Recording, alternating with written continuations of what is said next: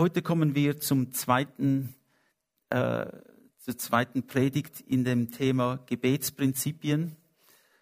Und wir haben ganz besonders die Stiftshütte angeschaut als einen Hinweis darauf, wie wir zu Gott kommen und wie wir auch beten können. Die Stiftshütte, wie sie uns beschrieben wird im Alten Testament, hatte eigentlich 3 Teile. Es war einmal der Außenhof, und der Außenhof war umrandet von einer Abschrankung aus Tücher. Also da hat es Pfähle, da war Tücher herum gezogen, und da gab es einen inneren Platz, den Vorhof, der äußere Hof. Und dann der zweite Teil ist das Heiligste. Und der dritte Teil das Allerheiligste. Diese Konstellation zeigt uns auch die Dreieinigkeit Gottes. Vater, Sohn und Heiliger Geist. Es hatte nur einen Eingang. Es war nur eine Möglichkeit, dort hineinzukommen. Und wir haben das letzte Mal gesehen, dass wir durch seine Tore hineinkommen mit Lobpreis und mit Danksagung. Der David hat das immer wieder gesagt, ich will in seine Vorhöfe hineinkommen mit Lobpreis und Danksagung. Und deshalb, wenn wir Gottesdienst haben, wenn wir beten, wenn wir zusammenkommen, selbst wenn ich zu Hause bin und bete, fange ich immer mit Lobpreis und Dank an. Ich will nicht, dass der Fokus auf mich gerichtet ist zuerst. Ich will, dass er auf Christus gerichtet ist, auf den Vater. Ich will ihn anbeten. Und es ist wichtig, dass wir auch sehen, es gibt nur einen Weg. Jesus hat nämlich gesagt, ich bin der Weg, die Wahrheit und das Leben. Niemand kommt zum Vater, außer durch mich. Diese Darstellung der Stiftshütte mit einem einzigen Eingang zeigt uns, dass es nur einen Weg zu Gott gibt. Und dieser Weg heißt Jesus Christus. Wir haben dann gesehen, in dem Vorhof gab es noch 2 andere Gegenstände. Also das Tor, in das man hineinkam. Und dann war der Brandopferaltar. Dieser Bereich, dieser äußere Hof repräsentiert Jesus Christus. Denn Jesus Christus wurde ja geopfert für uns. Die Tiere, die geopfert wurden im Alten Testament, wurden auf diesem Brandopferaltar geopfert. Und man hatte das beste Tier genommen, das reinste Tier, auserlesen, ohne Fehler, ohne Makel. Und es wurde dann nach bestimmten Vorschriften getötet, geschlachtet und auf dem Brandopferaltar dem Herrn gegeben. Auch Jesus wurde für uns am Kreuz geopfert. Das Allerbeste, was Gott hatte, das Reinste, was es gibt, was das Universum zu geben hat, ist Jesus Christus. Ohne Sünde, eins mit dem Vater. Er hat sich selbst gegeben als das Opfer, das notwendig war, für uns wieder eine Beziehung mit Gott zu haben. Es gibt keinen anderen Weg als durch das Kreuz zum Vater. Dieser Brandopferaltar ist symbolisch für das Kreuz von Jesus Christus. Und wir müssen, wenn wir mit Gott Beziehung haben, durch Jesus zu ihm kommen. Es gibt keinen anderen Weg. Jesus wurde geopfert. Er hat sein Blut vergossen. Und dann gab es noch einen zweiten Gegenstand im Vorhof. Das war das eherne Becken oder das Waschbecken, wo die Priester sich zuerst die Hände waschen mussten, damit sie in das Heiligtum hineingehen konnten. Nun, auch das Blut von Jesus reinigt uns von aller Ungerechtigkeit. Es ist nicht das Wasser, das wir benutzen jeden Tag, das uns wirklich rein macht. Es ist das Blut von Jesus Christus allein. Das reinigt uns. Und dieses Becken, dieses eherne Becken, ist symbolisch für das Blut von Jesus, das uns reinigt. So, wenn wir zu Gott kommen, kommen wir mit Lobgesang und Preis. Wir kommen durch Jesus Christus. Ich kann keine Beziehung mit Gott haben, außer durch Jesus Christus. Das ist, was diese Stiftshütte ganz klar darstellt. Nun gibt es viele Religionen, es gibt viele Menschen, und die alle beten zu Gott oder zu verschiedenen Göttern. Aber es ist, wenn wir der Bibel glauben, wenn wir sagen, die Bibel ist die Wahrheit, wenn wir das annehmen als die Wahrheit, dann müssen wir wissen, dass es gar keinen anderen Weg gibt, mit Gott Gemeinschaft zu haben, als durch Jesus Christus. Derjenige, der Jesus ablehnt, lehnt Gott ab. Ich kenne Menschen, die sagen, ich glaube an Gott, aber ich glaube nicht, dass Jesus sein Sohn ist und ich glaube nicht, dass Jesus der Retter ist. Nun, wenn du das glaubst, kannst du keine Beziehung mit Gott haben. Dieses Bild zeigt uns das ganz klar. Es geht nur durch den Brandopferaltar. Es geht nur durch das Vergießen von unschuldigem Blut, das uns reinigt. Das Blut von den Tieren im Alten Testament, das vergossen wurde, hat die Sünden nicht weggenommen, sondern die Bibel sagt uns, die Sünden wurden bedeckt für 1 Jahr. Und dann mussten wieder Tiere geopfert werden. Und das ging so weiter und so weiter. Aber Jesus Christus, als er sein Blut vergossen hat, hat uns nicht einfach bedeckt, sondern er hat uns neu gemacht, gereinigt. Wir sind nicht mehr schuldig. Das eine Opfer von Jesus genügt für alle Ewigkeit. Für alle Menschen, die zu Gott kommen wollen, müssen durch Jesus Christus zum Herrn kommen. Es gibt keinen anderen Weg. Das Blut von Jesus reinigt uns von aller Ungerechtigkeit. Und das ist das Problem der Menschheit. Ungerechtigkeit. Wie können wir dieses Problem lösen?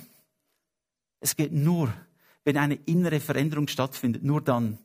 Wenn das Innerste des Menschen sich ändert, dann gibt es eine Veränderung. Ich kann noch so viele Psychologiekurse besucht haben, noch so viele positiv denken, Bücher lesen und weiß ich was. Schöne Dinge, aber sie verändern mich nicht. Das Blut von Jesus ist das Einzige, das mich wirklich verändert und das ist der einzige Weg zu Gott. Als sie dann die Tiere geopfert haben und ihre Hände gewaschen haben, sind sie dann, die Priester, waren dann in der Lage, in das Heiligste hineinzugehen. Und heute Morgen sprechen wir über das Heiligste. In diesem Ort, und das Heiligste repräsentiert der Heilige Geist. An diesem Ort geht es um den Heiligen Geist. Zuerst Jesus als der Weg. Und wenn ich durch Jesus gehe, durch das Blut, dann kann ich teilnehmen an dem, was der Heilige Geist hat und ist. Er kommt dann in mich hinein. Er lebt dann in mir. Und ich darf den Heiligen Geist empfangen. Es geht also im Heiligtum um den Heiligen Geist. Dort gab es 3 Gegenstände. Das erste ist der goldene Leuchter, der Kerzenleuchter. Und dieser natürlich ist symbolisch auch für den Heiligen Geist. Wir lesen im Jesaja 11, 2-3. Und auf ihm wird ruhen der Geist Jahwes. Der Geist der Weisheit und des Verstandes. Der Geist des Rates und der Kraft. Der Geist der Erkenntnis und Furcht Jahwes. Da werden 7 Dinge erwähnt. 7 Dinge. Und dieser goldene Leuchter hatte 7 Arme. 7 Kerzen, die brannten. Auch in der Offenbarung gibt es eine Beschreibung von dem 7-fältigen Geist Gottes. Es wird dargestellt mit 7 Flammen, die vor dem Thron Gottes sind. Das repräsentiert der Heilige Geist. Und das Erste, was erwähnt wird, ist, er ist der Geist Jahwes. Jahwe ist die Offenbarung, die Gott dem Moses gegeben hat, als er ihm sagte, ich bin, der ich bin. Mein Name ist Jahwe. Ich bin, der ich bin. Ich bin der Ewige. Ich bin der Unveränderliche. Ich bin derjenige, der einen Bund macht mit dir. Ich bin Jahwe. Und für die Juden ist dieser Name so heilig, dass sie ihn gar nicht aussprechen. Und anstatt Jahwe sagen sie vielmals Adonai oder Herr oder Elohim. Gott offenbart verschiedene Namen, welche verschiedene Charaktereigenschaften von ihm zeigen. Wenn wir die Gesamtheit anschauen, dann haben wir ein Bild von Gott, dem Vater. Er ist also nicht ein Geist, der irgendetwas tut, was er tun will. Er ist nicht ein Geist, der willkürlich handelt. Es ist nicht ein Geist, der irgendwie seine eigenen Pläne hat, sondern er ist der Geist Jahwes. Das heißt, er tut nur das, was er Gott tut. Er offenbart uns die tiefen Dinge Gottes. Dieser Geist. Er ist der Geist Jahwes. Er ist der ewige Geist. Er ist der Geist, der uns nicht verlässt, der immer mit uns ist. Der Geist, der mit uns einen Bund eingegangen ist durch das Blut von Jesus Christus. Der Heilige Geist. Es ist auch für uns wichtig, dass wir als Kirche, als Gemeinde, als Menschen nicht einfach tun, was wir tun wollen. Wir beten nicht einfach, was wir beten wollen, sondern wir hören zuerst, was Gott sagt, wie der Geist Gottes hört, was der Vater sagt. Und er offenbart uns die Dinge, die der Vater sagt. Jesus hat gesagt, der Heilige Geist offenbart uns alles, was Gott gesagt hat. Alles, was Jesus gesagt hat. Er erinnert uns daran. Jesus hat gesagt, der Heilige Geist tröstet uns, er lehrt uns, er begleitet uns, er erfüllt uns, er gibt uns Kraft. Es gibt so viele Dinge, die der Heilige Geist in unserem Leben tut. Und er tut sie immer in absoluter Einheit und Perfektion mit dem Vater. Das macht der Heilige Geist. Er ist der Geist der Weisheit. Was ist Weisheit? Wir reden jetzt nicht von griechischer Weisheit oder römischer Weisheit oder menschlicher Weisheit. Wir reden von Gottes Weisheit. Gottes Weisheit für mich ist, ich handle nach Gottes Weisungen. Ich tue, was Gott mir zeigt, in dem Moment, wo er es mir zeigt. Ich handle nach seinem Zeitplan, ich handle nach seinen Weisungen. Das ist Weisheit, nach Gottes Weisungen zu handeln. Und wir sind jeden Tag immer wieder konfrontiert mit so vielen Entscheidungen. Manche Entscheidungen sind gut und andere sind nicht so gut, die wir treffen. Wenn aber uns bewusst wird, dass der Heilige Geist uns helfen will, dann fangen wir an, viel mehr auf ihn zu bauen, uns auf ihn zu verlassen, dass er uns führt. Jeder von uns will jeden Tag gute Entscheidungen treffen. Ich denke das. Ich denke nicht, dass es jemand gibt, der sagt, ich will jetzt schlechte Entscheidungen treffen. Aber was sind die guten Entscheidungen? Wie weiß ich, dass sie gut sind? Nun, das Schöne ist, Gott kennt die Zukunft. Er weiß, was passieren wird. Und deshalb, weil er der Geist der Weisheit ist, der Geist, der die Zukunft kennt und weiß, kann er uns immer sagen, was das Richtige ist, zu welchem Zeitpunkt. Damit wir Gottes Wille ausführen können. Der Geist der Weisheit, er hilft uns. Der Geist des Verstandes. Was will ich verstehen? Ich will Gottes Wege verstehen. Ich will verstehen, wie Gott arbeitet auf dieser Welt. Ich will verstehen, wie Gott in meinem Leben arbeitet. Ich will seine Wege verstehen. Und ja, es ist vielleicht wie eine Landkarte, die Bibel. Ich weiß nicht, wie viele von euch schon an einem Orientierungslauf waren. Als junger Jungschärler und Pfadfinder und so weiter habe ich auch an Orientierungsläufen teilgenommen. Und die schwierigsten sind die in der Nacht, wo man wirklich mit einem Licht herumrennen muss und den Posten findet. Und man schaut diese Karte an und sagt, wo soll ich anfangen? Wo geht es durch? Ich muss etwas über die Karte verstehen, damit ich ans Ziel komme. Ich muss verstehen, wie diese Wege gehen, wo es Hindernisse gibt, wo es Wälder gibt, wo es Schluchten gibt, wo es Flüsse gibt. Ich muss das verstehen, ich muss das sehen, damit ich den richtigen Weg gehen kann. Das ist der Heilige Geist, der mir hilft. Er gibt mir den Verstand oder er hilft mir zu verstehen, wie Gottes Wege funktionieren. Ich will das. Und der Heilige Geist hilft mir dabei. Er ist auch der Geist des Rates. Gott will, dass wir uns von ihm gebrauchen lassen, um auch anderen Menschen zu helfen. Man sagt, guter Rat ist teuer. Das stimmt. Jesus hat sein Blut vergossen. So teuer ist guter Rat. Er hat sein Blut vergossen am Kreuz. Ich will Gottes Rat in meinem Leben. Ich will seine Anweisung. Ich will seine Instruktion. Wenn er mir sagt, Oliver, tu jetzt dieses oder tu jenes. Auch wenn ich es noch nicht ausgearbeitet habe in meinem Verstand. Wir Schweizer sind ja bekannt dafür, dass wir alles zuerst verstehen wollen, bevor wir handeln. Aber es gibt Dinge, die wir einfach im Vertrauen tun müssen. Ich habe es noch nicht ganz ausgearbeitet. Vielleicht verstehe ich es nicht, warum Gott mir das und das sagt. Aber ich vertraue auf ihn. Ich weiß, es ist richtig. Ich spüre es in meinem Herzen. Ich kann an viele Dinge in meinem Leben erinnern, wo ich genau so gehandelt habe, weil ich wusste, Gott hat gesprochen. Ich konnte es nicht mit meinem Verstand erklären.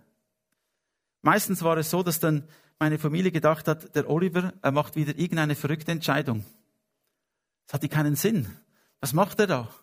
Warum tut er das? Warum geht er nicht diesen Weg? Das ist ja der logische Weg. Zum Beispiel, als ich meine Frau kennenlernte. Ich habe sie in einer Gemeinde kennengelernt. Ich war 21 Jahre alt in den USA. Ich liebte Gott und ich wollte ihm dienen. Und ich wurde gerade vom Heiligen Geist erfüllt. Und wir haben Zeit miteinander verbracht in der Gemeinde. Und wir sind von Haus zu Haus gegangen und haben evangelisiert. Und ja, das ging so für ungefähr 3 Wochen. Und dann hat der Heilige Geist mich bewegt, eine Frage zu stellen meiner Frau. Willst du mich heiraten? Und alle schauen mich an. Oliver, bist du verrückt? Bist du verrückt? Ich habe 5 Jahre, war in einer Freundschaft mit, und dann habe ich mich verlobt. Nun, alle Wege sehen ein bisschen anders, persönliche Wege sehen ein bisschen anders aus. Aber für mich war es auch so ein Moment, ein Schlüsselmoment in meinem Leben. Und wir sind jetzt 30 Jahre verheiratet und haben 2 Söhne, die dem Herrn dienen. Aber wenn ich einfach nach dem Verstand das gemacht hätte, wären wir nicht zusammen. Aber weil der Geist Gottes geleitet hat in diesem Moment. Und ich habe dem Herrn einfach vertraut. Ich sage nicht, dass alle das Gleiche jetzt tun müssen. Sage ich nicht. Lass dich leiten vom Geist Gottes. Aber es gibt Dinge in deinem Leben, die du einfach entscheiden musst, weil du innerlich weißt, nicht mit deinem Verstand. Du weißt es, dass Gott so gesprochen hat. Und dann tu es. Vielleicht wirst du kritisiert. Leute kommen zu dir und sagen, du bist verrückt. Aber wenn du weißt, dass du weißt, Gottes Geist hat zu dir gesprochen, tu es. Denn es wird einen großen Segen auslösen. Halleluja. Nun, das ist der Rat, den Gott uns gibt. Er will, dass wir seinen Segen weitergeben. Gibt es Menschen in einem Umfeld, denen du helfen kannst, denen du Gottes Rat, nicht menschliche Weisheit, sondern Gottes Rat weitergeben kannst? Weißt du, ich kann dir meine Meinung geben über dieses und jenes, Politik und Wirtschaft und weiß ich was. Und es gibt Leute, die sagen, du bist verrückt, Oliver, oder ich stimme mit dir überein. Es geht nicht um meine Meinung. Wenn ich Rat weitergebe, dann will ich es nur geleitet vom Geist Gottes. Wir meinen es gut mit Menschen, aber Gott sieht alles und deshalb wollen wir Gottes Rat weitergeben. Er gibt uns Kraft. Er ist der Geist der Kraft.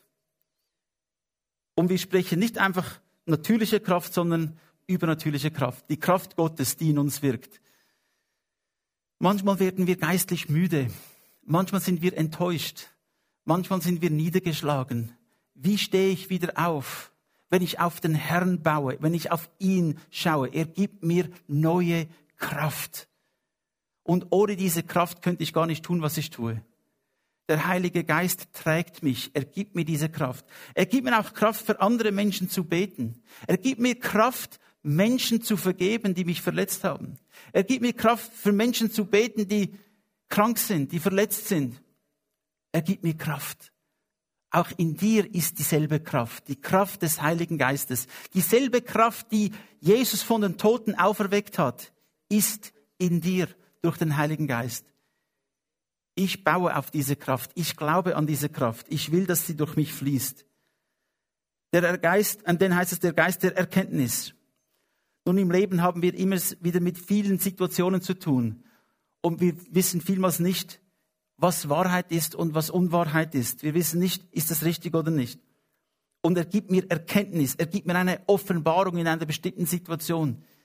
Vielleicht bist du in einer Verhandlung mit einem Geschäftspartner. Vielleicht bist du in der Arbeit. Du sprichst mit deinem Chef oder mit Mitarbeitern. Vielleicht sprichst du mit einem Kunden und sie sagen etwas und in diesem Moment kann dir Gott Erkenntnis geben, was ist jetzt das Richtige? Was ist das Richtige? Verlass dich darauf, dass der Heilige Geist in dir ist und dass er dir hilft, die Situation richtig zu erkennen. Und er ist der Geist der Furcht des Herrn. Viele Menschen behandeln Gott, als wenn er irgendeine Cartoon-Karikatur wäre. Man macht sich lustig über Jesus. Man verflucht Jesus. Man verflucht Gott. Man bittet Gott, ihn zu verfluchen. Diese Schimpfwörter, die wir benutzen, wir kennen. Gott, verdamme mich, ist zum Beispiel solch ein Ausdruck, den viele benutzen. Man nimmt den Namen Gottes in den Mund, auf die schlimmste Art und Weise, die man sich nur vorstellen kann.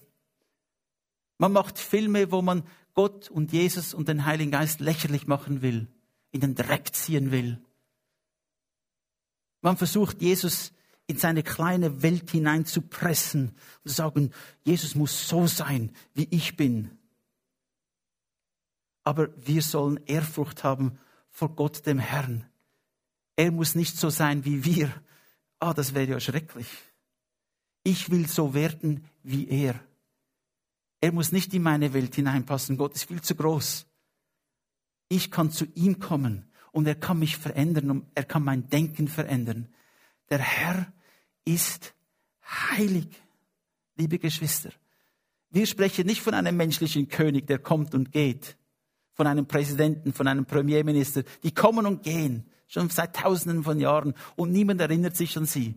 Aber Gott, der Herr, er ist ein ewiger Gott. Er ist der Schöpfer von Himmel und Erde. Fürchten wir ihn nicht mit Angst, sondern mit Ehrfurcht. Mit einer tiefen Ehrfurcht in unserem Herzen, dass wir den Namen Gottes niemals missbrauchen werden, sondern dass wir ihn heilig halten. Halleluja. Er ist der Geist der Furcht des Herrn. Er führt mich in Demut hinein. Er führt mich in die Erkenntnis, dass ich mich vor Gott beuge und nicht Gott vor mir. Ich beuge mich vor Gott. Ich falle auf meine Knie vor dem Herrn. Ich demütige mich vor ihm. Denn das Zweite, was auch in diesem Heiligsten war ein Tisch und er hatte Schaubrote darauf. Nun, diese Brote und dieser Tisch mit den Broten ist symbolisch für das Wort Gottes. Wisst ihr, der Heilige Geist, er arbeitet und benutzt und offenbart uns das Wort Gottes. Der Heilige Geist spricht nicht von sich selbst. Wenn der Heilige Geist uns führt, er führt mich niemals und er sagt niemals, Oliver, ich will, dass du jetzt da in den Coop hinübergehst und ein paar Dinge stiehlst und dann gibst sie den Armen oder irgend so etwas Verrücktes. Also, der Heilige Geist führt mich nicht, Dinge zu tun, die gegen das Wort Gottes sind. Niemals macht er das. Er führt mich immer in Übereinklang mit dem Wort Gottes. Und das ist auch für uns eine große Sicherheit. Denn manchmal weiß ich nicht, ist es jetzt der Geist Gottes? Wenn ich es nicht weiß, gehe ich zum Wort. Ich gehe zum Wort Gottes und fange an, in dem Wort zu lesen. Ich fange an, darin zu meditieren. Und wenn ich das tue, liebe Geschwister, dann kommt Klarheit, was der Heilige Geist mir zeigen will. Diese Klarheit kommt durch das Wort Gottes. Der Herr hat dem Josua gesagt, in Josua 1,8, dieses Buch des Gesetzes soll nicht von deinem Munde weichen.